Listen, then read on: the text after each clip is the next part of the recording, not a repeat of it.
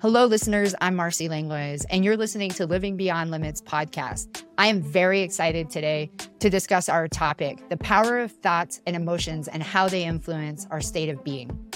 Our body is subjective, meaning that it doesn't know whether or not something is simply a thought or if it's actually happening at this moment.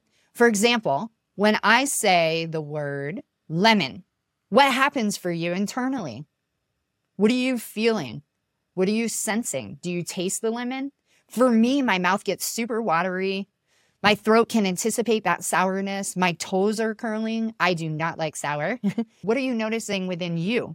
So now that you've noticed that, we can agree, right? There's no lemons. There's no lemons here in this recording studio. I'm sure that you don't have any lemons where you're at, right? But our bodies just experience this full-on chemical reaction to saying the word lemon. This is true for all thoughts. Every thought elicits a chemical reaction within the body, and our cells produce a corresponding chemical that's in sync with those thoughts.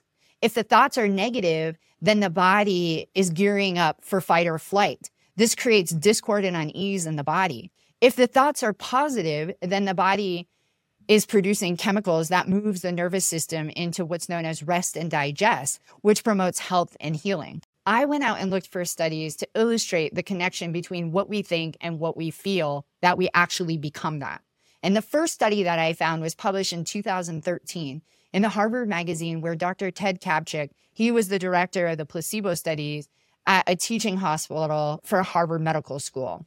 The study was focused on charting the effects of prescription medicine versus acupuncture for severe arm pain that could have been caused by a variety of things, but carpal tunnel, tendinitis, or just undiagnosed chronic pain in the arm. So 2 weeks into the study, 2/3 of the 270 participants were reporting awful side effects.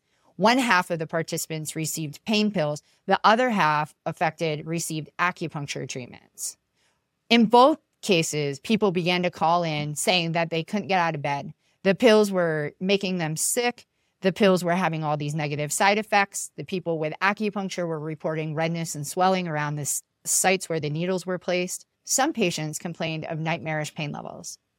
These subjects were all reporting side effects that they had been warned about as a possibility of these treatments. Most of the other patients reported feeling real relief, and those people that received acupuncture felt even better than the people that had received the anti-pain pills. Dr. Kaptchuk was absolutely surprised by all of this information. No one received anything. The pills were made of cornstarch. The needles were actually retractable shams that never even pierced the people's skin. These people that had met with Dr. Kaptchuk before and had been told about the possible side effects obviously had a thought about it, formed a feeling about it, created chemicals in their body about it, and then had that direct experience. The people that thought that this treatment was going to be helpful, lo and behold, it was. They had a thought, which elicited an emotion, which elicited chemicals, which played out to be the reality. So I found one more study for you. In an article in 1995 in the Journal of Neurophysiology, a research group showed that mental rehearsal produced significant results. Individuals participated in a 5-day study practicing the piano. So here's the story. So half of the cohort were actually playing the piano. They memorized this ensemble of music that they were required to know and practice every day for 5 hours. The second half of the cohort watched the people playing the piano. They never actually touched the piano, but they watched. And then every day they did the mental rehearsal of playing that ensemble of music for the same 5 days. At the conclusion of the 5 days, the researchers used modern scanning equipment to measure the amount of neural growth in the motor cortices of the brain. They were surprised to find that the group that did only mental rehearsal showed nearly the same expansion and development of neural networks that the participants who physically practiced. The second group never touched the piano, but they had the same expansion and development in their neural networks as the people who did play the piano. By thought alone, the second group was able to produce the same effect. We have so much power and we don't even realize it. So how can this transform your life? How does this infiltrate every area of your life? And why does it matter what we think and ultimately feel? Well, simply put, because nothing happens until we have a thought. We don't get up in the morning and just go to work. We get up in the morning, we have a thought. The thought elicits the feeling. The feeling elicits the chemicals, and then the body moves every single time.